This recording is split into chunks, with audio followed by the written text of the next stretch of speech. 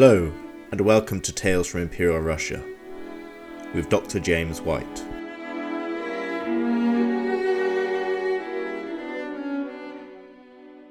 Episode 14 of Scots, Steam and Gold, the Tale of Joseph Major.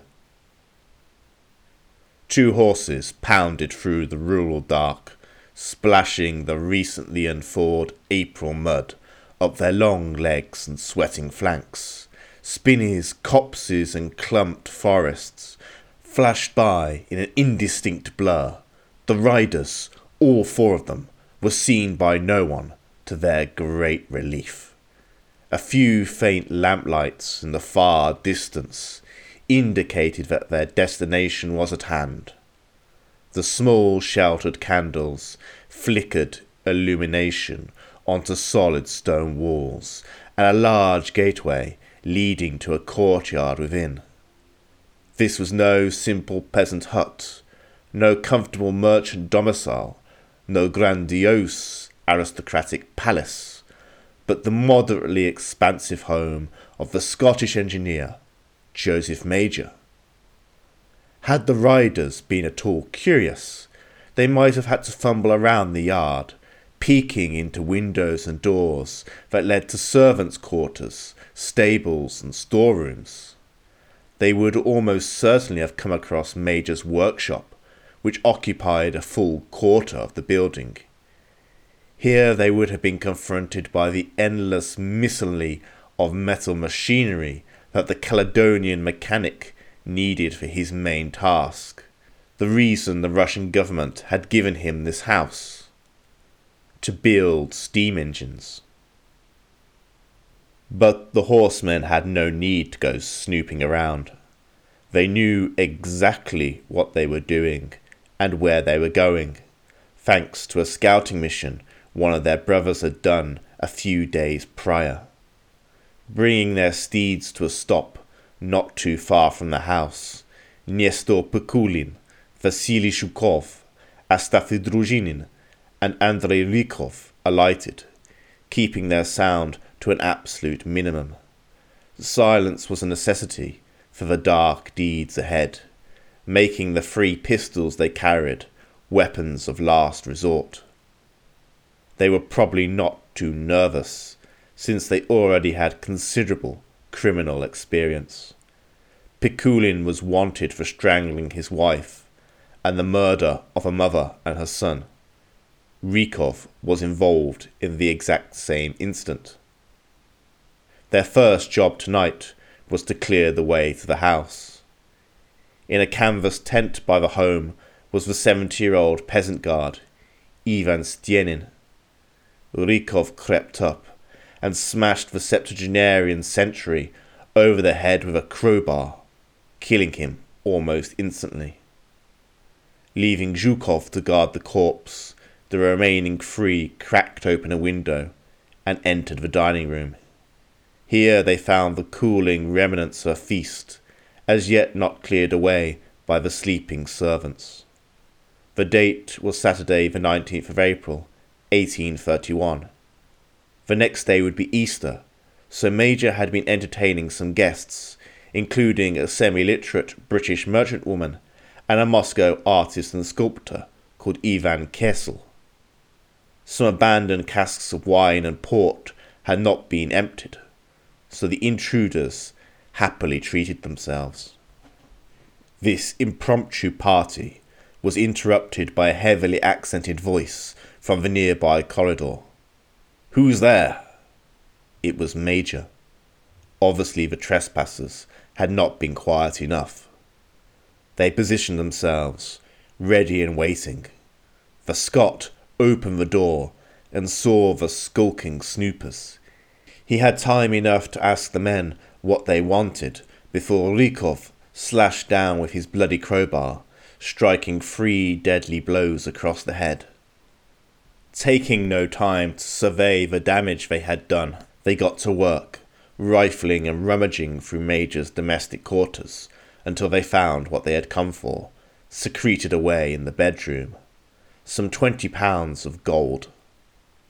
Job complete, they rushed back to their mounts and set out on the 14-kilometer ride back to Ekaterinburg, the main Russian city on the Siberian side of the Ural Mountains. To properly follow the path that led Major to his grisly demise in the Urals, we must understand two stories, both of which cannot be told without the other: the bringing of foreign expertise and technology to Russia, and the 18th century industrial colonization of that country. We should properly begin at the end of the 16th century. The Cossack-banded Yermak had, in 1582, shattered the last Khan of Siberia, in doing so opening up a vast tract of territory, spreading from the Ural Mountains all the way to the Pacific Ocean and the borders of China. Russian settlement in the Urals had quickly followed. Pursuing the invaluable resources of salt and furs, the colonizers created small fortress towns. In Kul'turnoi, for instance, a small village some 5 hours' drive north from Ekaterinburg, one can still visit the distinctive fort, a miniature Moscow Kremlin that guarded the main northern passage across the mountains from 1598 onwards.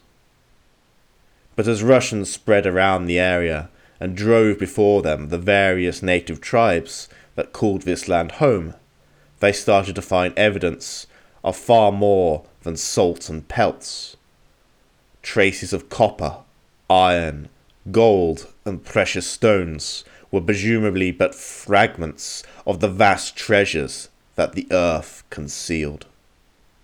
Meanwhile, Russia was entering into decades of sustained combat with its westernmost foes, the Kingdom of Sweden and the Polish-Lithuanian Commonwealth.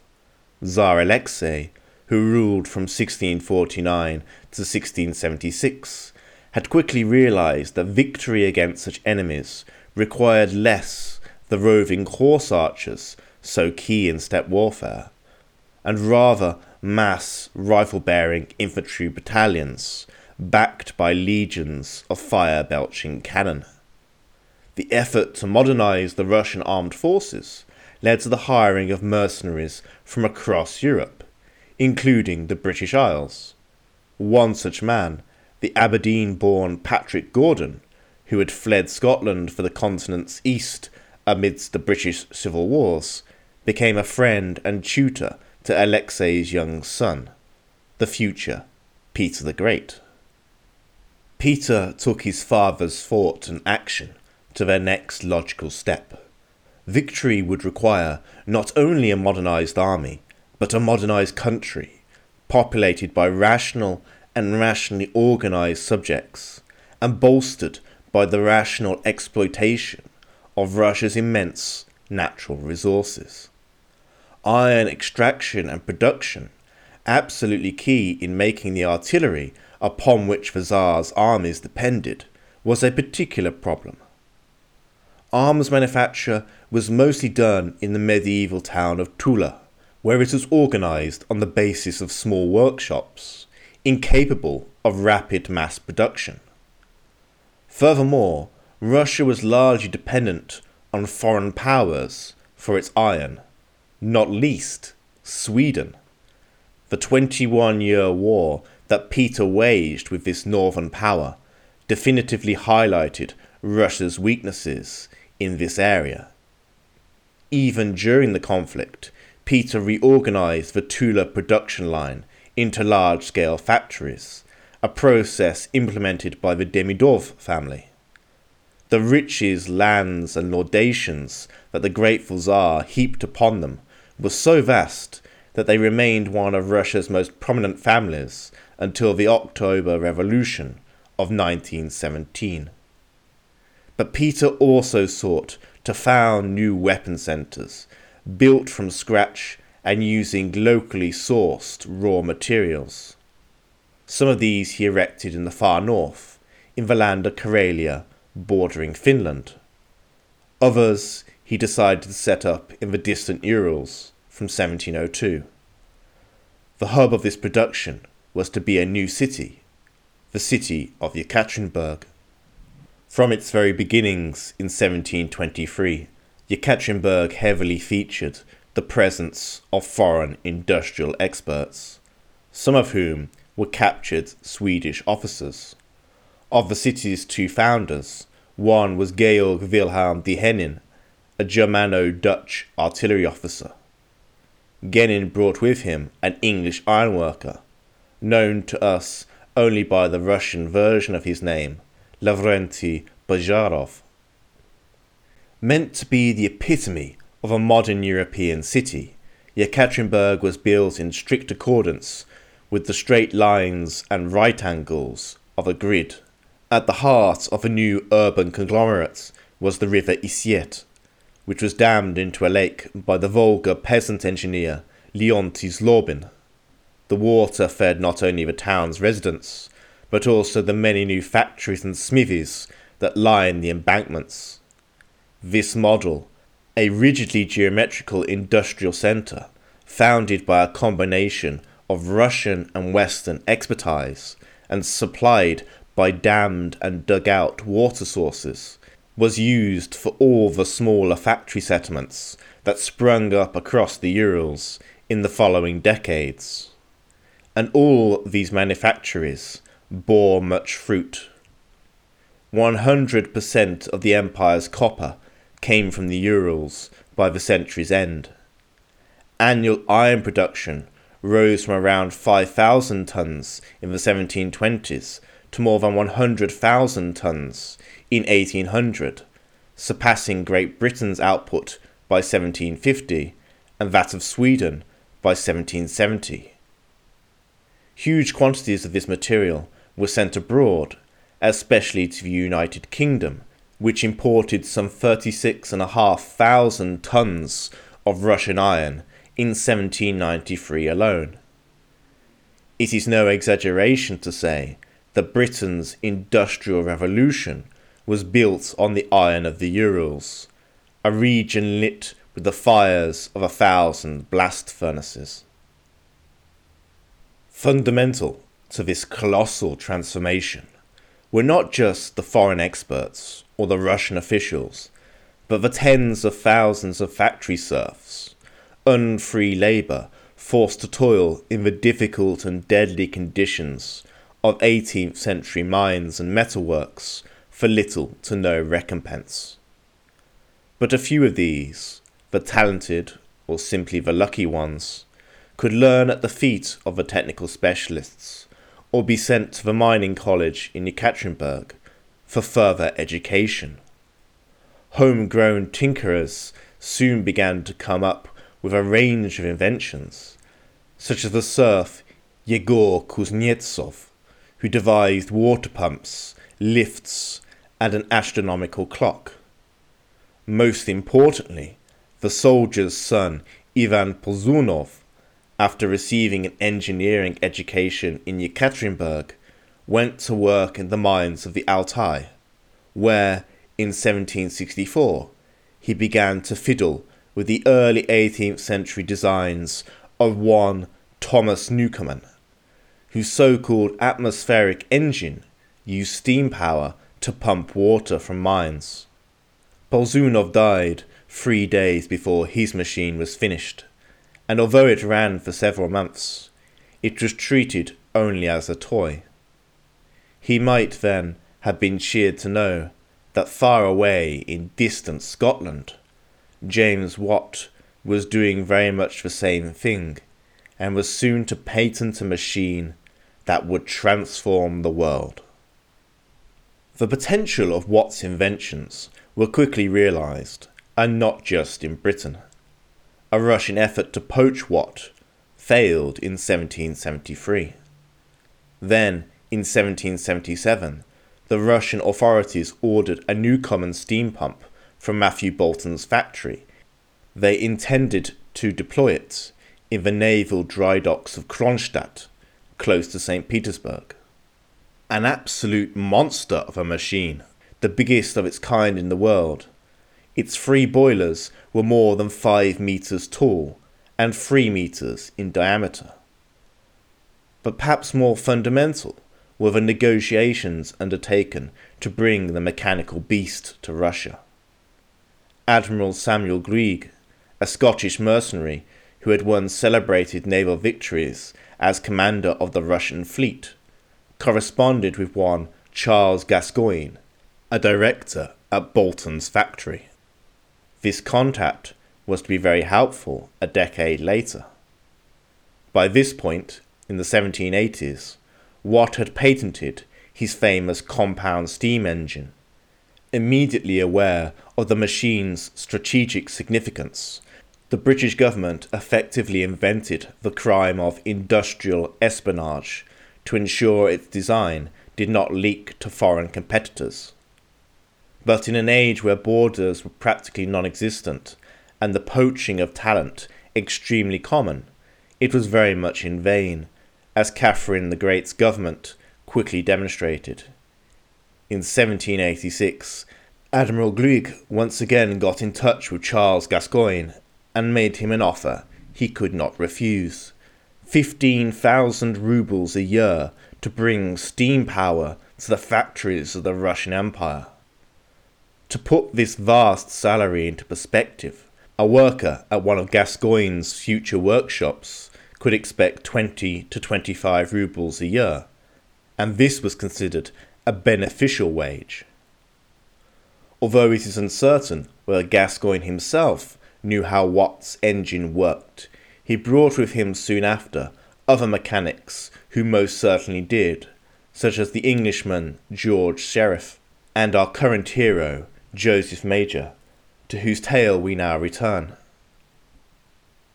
About Major's life on the British Isles we know little, only that he most probably came from Scotland and was working in Bolton's Birmingham factories in the 1780s.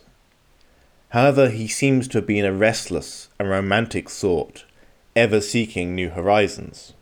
He left England first for Austria and then for the semi-independent Duchy of Courland, today the territories of southern Latvia. There he published a book in German full of steam engine designs.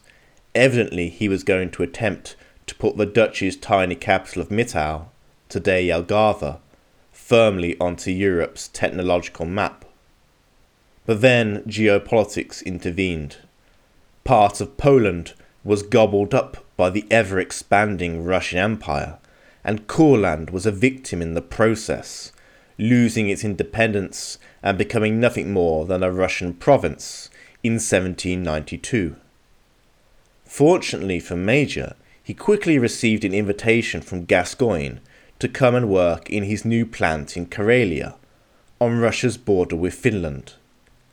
There, Gaskoin had transformed the run-down Alexandrovsky cannon factory into a model plant, like those in England's industrial heartlands, insisting on better standards of living for the workers.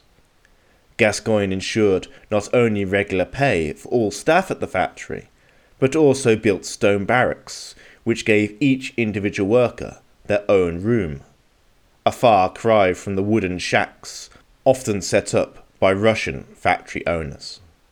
The transition to Scottish management was not seamless though. Astonished that Russian workers got between 50 and 60 days off a year to celebrate the Orthodox Church's innumerable feast days, Gaskoin reduced vacations to 12 days a year. But his successes spoke for themselves. The rebuilt foundry had immediately reversed flagging cannon construction, and, most fundamentally, it had produced one of Watt's compound steam engines in 1791, Russia's first. For a while, Major held tightly on to Gaskoin's coattails, for what coattails they were. The sociable older Scot was loved at the imperial court, regarded by first Catherine the Great and then her son, Paul I, as the go-to troubleshooter for industrial matters. Indeed, so popular was he with Paul that the emperor personally extracted Gaskoin from a sticky financial situation. Unmarried for quite some decades, at the age of 60, the engineer decided to marry Jessie Guthrie, the beautiful, intelligent 16-year-old daughter of the British ambassador's Scottish doctor. Encouraged by her husband, the young woman managed to burn through more than 40,000 rubles in the space of 6 months.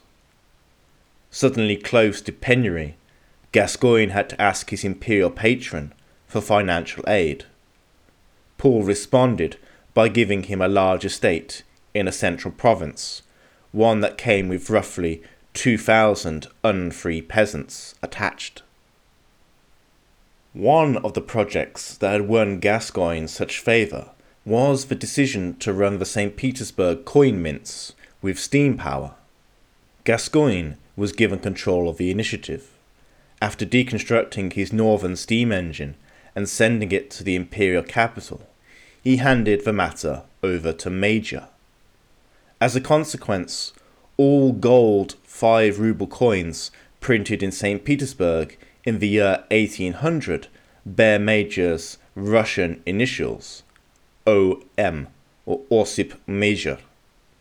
This work brought glory to Major, who was made a member of the Imperial Academy of Sciences in 1801, thus establishing him as a leading luminary of the industrial arts in his own right. He was thus quickly headhunted by the Russo-German business magnate Andrei Nauf, who owned the vastly valuable Zlatoust armaments complex in the Urals. In 1803, Major thus set out to the distant gates of Siberia and rapidly proved his worth. The next year, he built the first properly functioning steam engine to be seen in Siberia since Polzunov's model some 4 decades prior. Although one might censure Major for being a thin, watered-down shadow of true innovators like James Watt, his production in the Urals belies such an accusation. For instance, once producing steam engines in the Urals, Major came across difficulties that he had probably already seen in northern Russia. The extreme winter colds had severe adverse effects on Watt's design. At the very least, much more fuel was required. At the very worst, the machines could simply break down. And this was a terrible handicap in a country that still lacked either qualified native steam mechanics or a ready supply of suitable replacement parts. Confronting the issue, Major designed a solution which involved running small heated steam pipes around the most vulnerable parts of the mechanism. In 1808, an operating model of this design was shown off to Emperor Alexander I, who declared himself most satisfied. Later, in the early 1820s, Major built a small steamboat, which he presented to Alexander when the Tsar visited the Urals in 1824. Precious little wonder, then, that the government was grateful, gifting Major a substantial estate close to Ekaterinburg for the future construction of steam engines. Along with a relatively generous salary of 1,500 rubles a year, the operation was to be staffed by 50 Russian craftsmen, whose wages would be paid by the state. In return, Major turned a small area of his new home into a schoolhouse, where the literate craftsmen would learn the basics of engineering. Unfortunately, it was Major's very inventiveness that was soon to prove his ultimate downfall. In 1823, noticing gold flecks amidst the sand near one Ural factory, he designed his own gold cleaning machine, which, during its test run, successfully extracted a pound of the invaluable element. This drew Major into the murky underground world of Russia's illegal gold trade. Accusations began that the gold appearing in Major's workshop did not come from his own estate, but had been taken, when mixed with dirt and sand, from elsewhere, from other people's property. Matters were not helped when Major's manservant was arrested in Moscow for trying to offload gold secretly. Although cleared by a government commission, it is evident that Major was now painting a target on his own back and dealing with some distinctly dangerous characters. One such individual was the Ekaterinburg merchant Pyotr Marianich. The two men had had some kind of business relationship revolving around gold, but it had broken down, leaving Marianich to stew for a few years in embittered rage. In the spring of 1831, he finally decided to act. So, now we return to that grim Easter Sunday, with the bloodied bodies of Major and the guard Shkerin being found by horrified household staff. For the local authorities, murder and theft were bad enough, but the killing of a celebrity foreign specialist in his own home was far, far worse in their regard. The governor wrote to Emperor Nicholas I about the carnage. The Tsar ordered that every effort be spent to find the criminals responsible.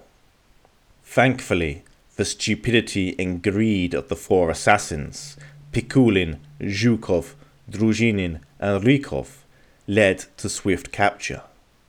Marianich had told them that upon recovery of Major's gold, they would get 50% and he would get 50%, but all of the gold would be sent for safe, undercover sale in the city of Kazan, 850 kilometers to the west. However, on the very morning after the murder, the four decided to keep all of the money and that they would sell it in Ekaterinburg itself.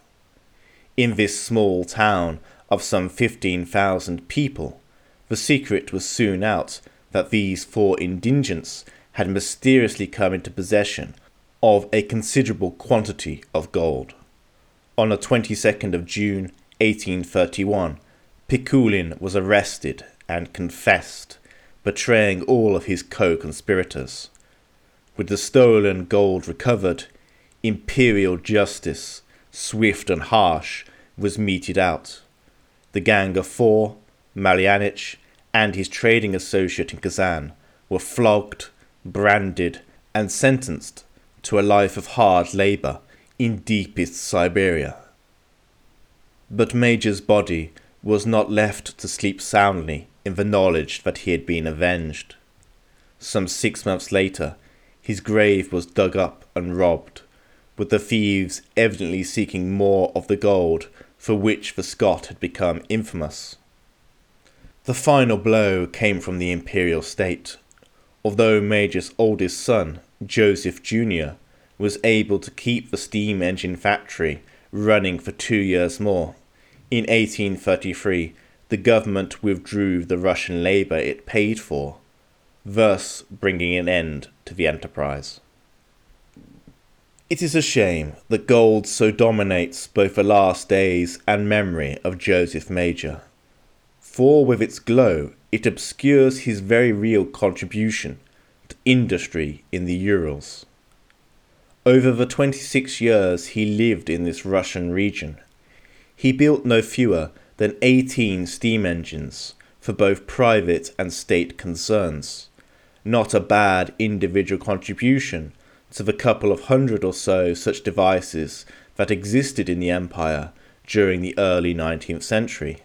As Zacharias Walker wrote to Matthew Bolton in 1805, "After long roving about like a wandering Arab through Austria, Poland, etc., Major has pitched his tent for these 2 or 3 years past in Siberia, in which philosophic retreat he has had leisure to contemplate uninterruptedly the profoundest depths of mechanics, and has at last brought forth a new steam engine, which for its simplicity and cheapness in proportion to its power is to set all that has hitherto been done or thought of at naught." Had Major but lived 6 years more, he would have seen the machine to which he dedicated his life take its next step in transforming Russia, when, in 1837, the first steam train ran between the royal residence of Tsarskaya Sela and the imperial capital of St. Petersburg. But this Dear friends, it's a tale for another time.